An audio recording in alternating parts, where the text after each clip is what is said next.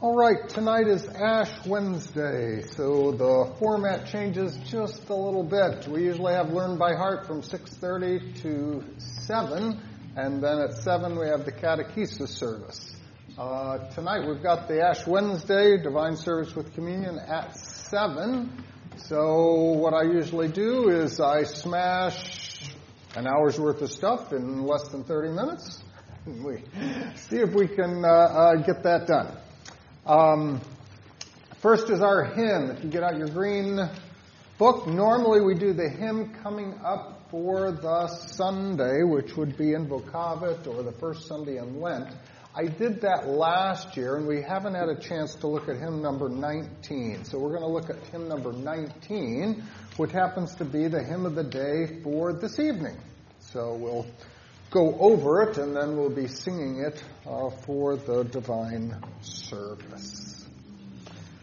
It is the hymn, When O'er My Sins I Sorrow. It's in Lutheran Worship as 367, as well as in TLH. It's not in the new hymnal, the LSB, but we have it as the hymn of the day for Ash Wednesday. Let's take a look at it. Stanza number 1. When o'er my sins I sorrow, Lord, I will look to Thee. When o'er my sins I sorrow, Lord, I will look to Thee. And hence my comfort borrow that Thou wast slain for me. And hence my comfort borrow that Thou wast slain for me. So as we begin a season of Lent, particularly looking at the Word of God and having the law to point out our sins and desiring to be repentant as we come to Easter with glad hearts, this one begins, when over my sins I sorrow. So when I'm sorrowing over my sins, when I see that I have failed and it brings me sadness, what am I to do about that? Well, confession has 2 parts. First, that we confess our sins. Second, that we receive absolution. That is the gospel. And so stanza 1 starts right off with saying, I don't want to, it's not yet, you've not yet reached where you should. If you are simply sorrowing over sins, there needs to be, as it says, my comfort. That comfort that I'm going to borrow, I'm going to grab from Christ, He gives me the comfort that Thou wast slain for me, that He died for us, and thus this can comfort us, that we may not lay in our sorrow, but that we might rejoice in the forgiveness. It goes on to talk about what He has done, not only slain for me, but, yea, Lord, Thy precious blood was spilt. Yea, Lord, Thy precious blood was spilt. For me, O most unworthy. For me, O most unworthy. To take away my guilt. To take away my guilt. And so this is what the Lord does. He spills His blood. He sheds His blood for us that He might take away the guilt that we deserved. He's our substitute. Stanza number 2 begins describing what stanza 1 was all about. Oh, what a marvelous offering. Oh, what a marvelous offering. So, pointing back to, look at this offering that He made. He made for us. He suffered and died. He took away our sins. This is our gospel. This is our comfort. And so, again, oh, what a marvelous offering. Behold, the Master spares. Behold, the Master spares. As His servant, and their suffering and grief for them He bears. His servant and their suffering and grief for them He bears. So, He makes this offering that the Master might spare us, His servants, and us. He does the grief and the suffering for us. God stoopeth from His throne on high. God stoopeth from His throne on high. For me, His guilty creature. For me, His guilty creature. He deigns as man to die. He deigns as man to die. So, for our God to come and the one who is the creator, to come and to be the creature, to take on human flesh, is, yes, it is a humiliation, it is a descending, it is him condescending, coming down to us so that we might have benefits. He wishes to, as man, to die for us. Stanza number 3. What's the result of this comfort that our Lord in doing this for us? Stanza 3. My manifold transgressions, henceforth can harm me none. And so, pointing back, all of my transgressions, that stuff which I did, this brings to us, well, a freedom from fear, being afraid of the judgment, the punishment that we were to get. He says, no, now my manifold sins, my transgressions, they can harm me none. And since Jesus' bloody passion, for me God's grace hath won. His precious blood my debts hath paid. Of hell and all its torments. I am no more afraid. So it takes away the fear of death. It takes away the fear of punishment for the one who has paid my debt, who has taken the suffering that I deserved. And now I know that I've been comforted by this. The rest of it is going to tell us, because of that, without fear, what happens.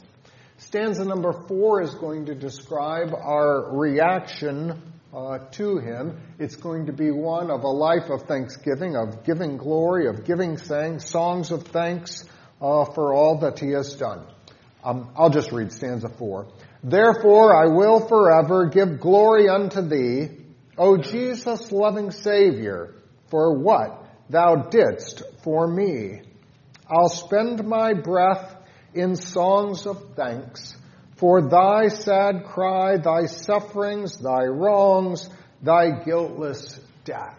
And so our response then is, again, giving glory to God, giving thanks to him for all the benefits which he provides and gives to us. Make note with this hymn, at least all of the other hymns up to this point have had the stanzas go down. This one, stanza 5, is to the right, 6, 7. It's not the same and may throw you off just a bit. All right, stanza number 5. What are we going to do? Having given thanks for this, what else will this great benefit that Jesus won for us, what will it do? Repeat after me. Lord, let thy woes, thy patience, my heart with strength inspire. So, when I think of what Jesus has done for us, it is supposed to inspire in us strength. It's supposed to give our heart the strength to do something. It provides benefits for us.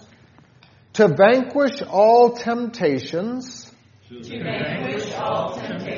And spurn all base desire. So not only does the gospel take away the fear of the suffering and the death, but it also gives us a motivation and inspires us that in the midst of temptations, we can hold up under it. That's what the gospel gives. The power in order that we might please our Lord, that we might resist the temptations. It comes from the gospel. This thought I fain would cherish most. What pain my soul's redemption. Hath thee, O Savior, cost. So, if you have two kinds of motivation, if you have the motivation that comes from fear, or you have the motivation that comes from love. Which is stronger? When there is the application of the law, the threats, then I'm trying to keep it. But as soon as that goes away, but where there is the love of Christ for us, that I wish to, whether I'm pleasing Him or whether anyone's watching or not, I'm doing this because of that motivation. That is quite different, and that's what this presents to us, that which vanquishes all temptations. Stanza number 6, dealing with trials. Whate'er may be the burden, the cross here on me laid. So as Christians, we're going to have burdens placed upon us. We're also going to have the cross that we must carry and follow our Lord. This is given to us. Whatever it might be shame or want, my guerdon. Guerdon is my reward. So no matter what the shame or the lack of things, the want that I have, what my guerdon, I'll bear it with thine aid. So I know that the Lord has provided for me this great reward, this recompense. He has provided this for me. And if He has provided it for me, then no matter what I am to, bear up under, it's with the Lord's aid, with God helping us. Give patience, give me strength to take. Before my bright example, and all the world forsake. When it speaks of Jesus as an example, this is also one of those that we had this culturally not too long ago, the question, what would Jesus do? And all of a sudden, you kind of go, well, Jesus did this, so therefore, if I'm to use Him as an example, examples normally fall under the realm, at least modernly, always fall under the realm of law. That is, it's something where it holds me up and I have to do what He did. I have to reach up to it. And so it becomes kind of Jesus' life as a standard that I must come up to. I have found that in the Lutheran writings and hymns and things of this sort, when it speaks of Christ as an example, and it does, in fact, they do it, I'm not going to say a lot, but quite often. When they do, it is just like in this particular hymn, in which, up to this point, have we spoken of Jesus as kind of a standard and the thing? No, the entire first part of this, 5 stanzas worth, are of what He is giving for us and doing for us and all that He has done. And so when it talks about patience and strength, now that you see what He has done in this response of love, yes, you can look to the Lord in what He did for us. He was patient. He came and suffered for us. He lived a life that was beyond all others. So it's not that example is always wrong, but it always must come after the gospel, which is the motivation. The example can't be the motivation, otherwise it's the law. It is more, and to explain it, I guess, in another way, it is the guide. It is third use of law when they use it. All right, stanza number 7. And let me do to others as Thou hast done to me. And let me do to others as Thou hast done to me. Love all men as my brothers and serve them willingly. Love all men as my brothers and serve them willingly. So, as we have in the first one, the patience, the comfort, this that we do. And then as it relates to others, obviously, there is love which follows after the forgiveness that we have received, that we might love them. With ready heart, nor seek my own. With ready heart, nor seek my own. But as thou, Lord, hast helped us. But as thou, Lord, hast helped us. From purest love alone. From purest love alone. And so they reach to love. Quite interesting. That's the last stanza we have. Most of the time we see that in their research and pulling back the hymns, they'll add a hymn or a stanza that has been left off or for some reason is gone. This one, actually there is one more stanza. There is a stanza 8. It's found in the handbook to the Lutheran hymnal. It wasn't included in the Lutheran hymnal either. In fact, they actually excluded 5 through 8. But the 8th stanza, after having dealt with myself and my love of others, it leads with death. And so stanza 8. And let thy cross upbear me with strength when I depart. So what he is giving to us, not only does it give me release from fear, help me to love my neighbor, but when I depart, at the end, it gives me strength. Tell me that naught can tear me from my Redeemer's heart. But since my trust is in thy grace, thou wilt accept me yonder, where I shall see thy face. And so we have a comforting one that deals with the end or death, and it seems to fit all together. But we'll use the 7 that we have.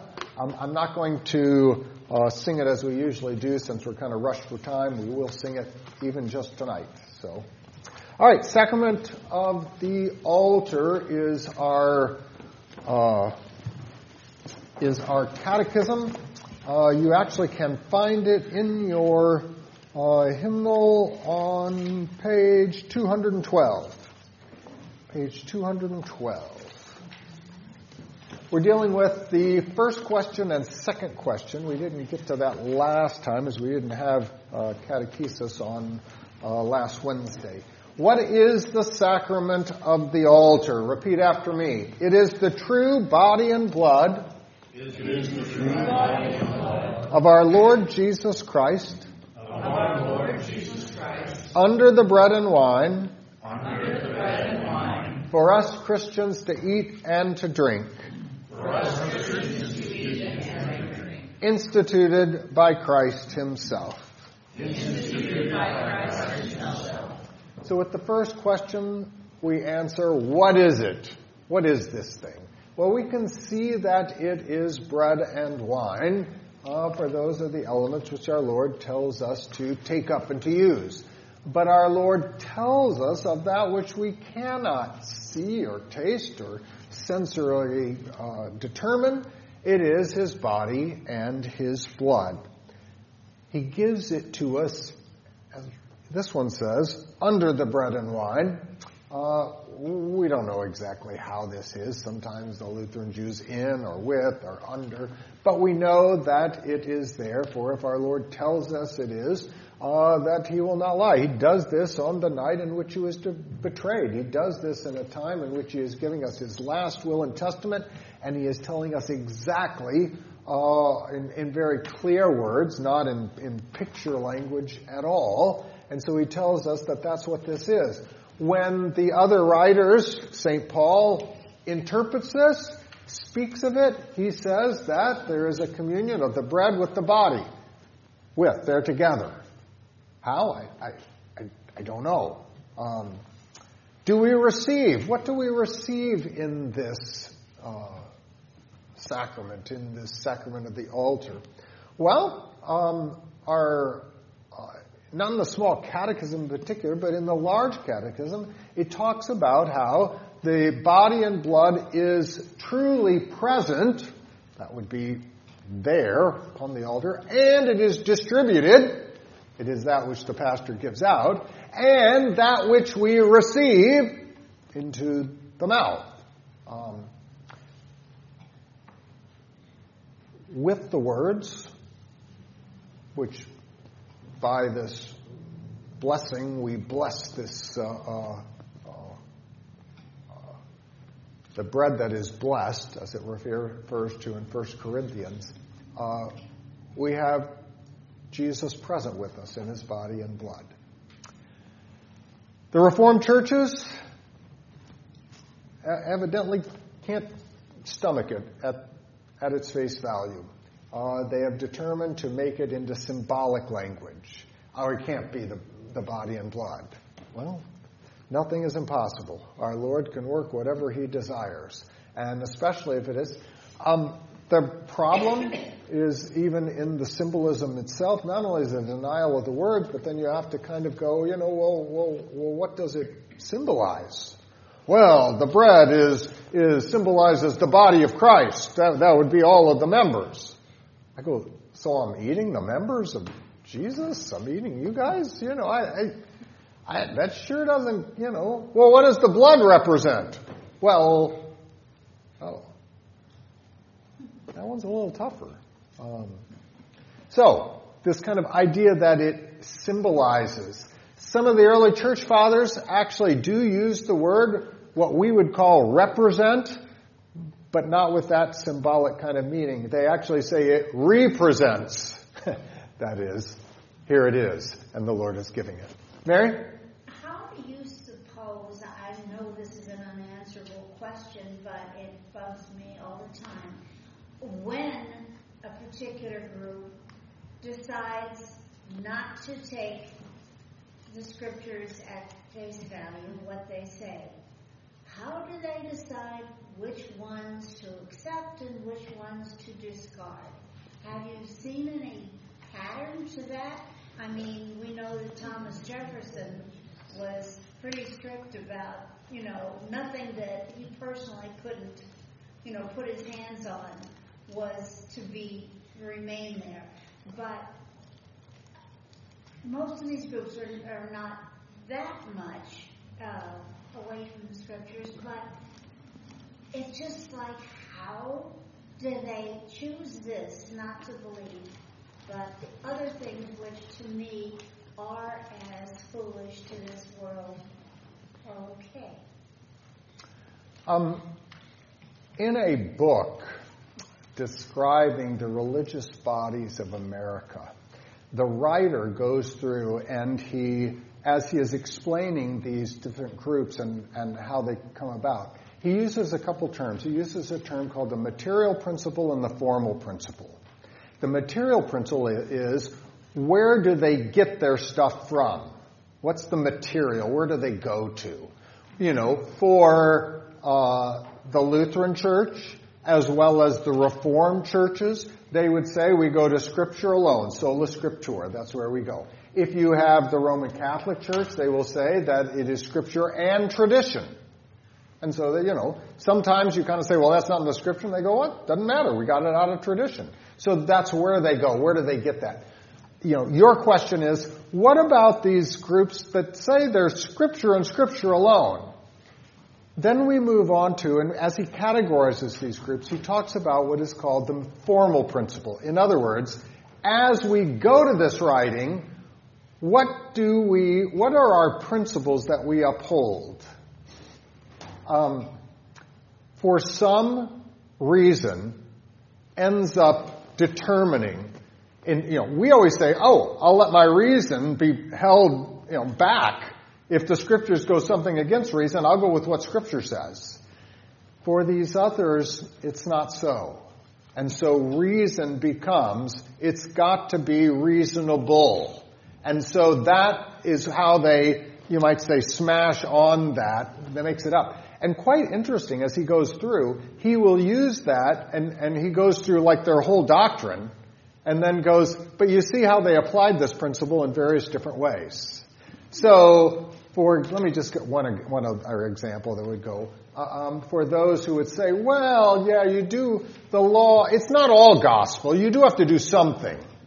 And they would say, well, if God gave us a law, he wouldn't have given us a law we couldn't keep. And that's a principle, right? That's, where we kind of go, well, of course he gave us a law we couldn't keep. It's called the Ten Commandments. But that's, I don't know. I mean, can you answer that? Yeah, you've got some principles that are making you take the natural sense of these words in a different way. And that's what happens. Thank you. The Roman Catholic Church teaches transubstantiation. Transubstantiation says the substance trans changes. It used to be bread and wine. Now it becomes the body and blood, and it ceases to be bread and wine. They use an Aristotelian explanation in which it still looks like bread, tastes like bread. That's just its accidents. But its substance is body, and that's what it is. But they would say it's no longer bread at all. There are only, after the priest says the words, there's only two elements, body and blood, and that's all it is. If you ask a Lutheran, it's four elements, body and blood, bread and wine. If you ask a Reformed, before and after, it's bread and wine, and that's all it is. So we're the only one that speaks of four, all the two we can see and the two we can't. Lutherans, we don't know how it becomes the body and blood of Christ. Now, in the words of institution, it still mentions the bread, and it still makes reference to that. And so we say, well, no, it's still bread, but it's also his body. I don't know how that is, but Paul speaks of it in that way. He doesn't cease talking about it as being bread. Does it become? Yes, it does. Is transubstantiation the way? Well, it sure doesn't seem like it. Doesn't quite fit with the way, but we're at least glad that you don't deny that it's Christ's body and blood in it. But the reason for that term is because the priest is in the line of the Pope, and he has laid his hands on him, who has laid his hands on him, who has laid his hands on him. And now, if I am in that line, if I'm connected, I have been given that special, and they call it the indelible character. Indelible means it's written on and you can't get rid of it. So that I can change this thing. I can do this transubstantiation. I can make this change. That's the reason that the words transubstantiation came about. It came about because they were looking for this explanation for this change. And that's where it came about. The Lutherans really don't have any idea how it happens, and we're not really concerned about that. But question number one, what is it? That's what this answers. What is it? It's the true body and blood. Question number two, where is this written? Answer, the holy evangelists, Matthew, Mark, Luke, and St. Paul write thus. Matthew, Mark, Luke, and St. Paul write thus. And Luther reproduces the words of institution. These are the words of these writers all put together. Some include one thing, some include another. In order that we might not lose any of it, we bring them all together, taking all of that and putting it here. This is what the church has done with its Gospels. Three of them refer to it, John doesn't, as well as St. Paul, who makes reference to it. Everything that we need to know about the Lord's Supper is found in these words. And so we go back to these words in order to show that. Next week, we'll be taking a look at the other questions. What benefits do we get? Well, we get forgiveness of sins. How can it do this? Well, it's the Word being put together with this. The Word makes it such. And then finally, with the fifth question, who receives this? How is this to be done in a proper way, in a worthy way?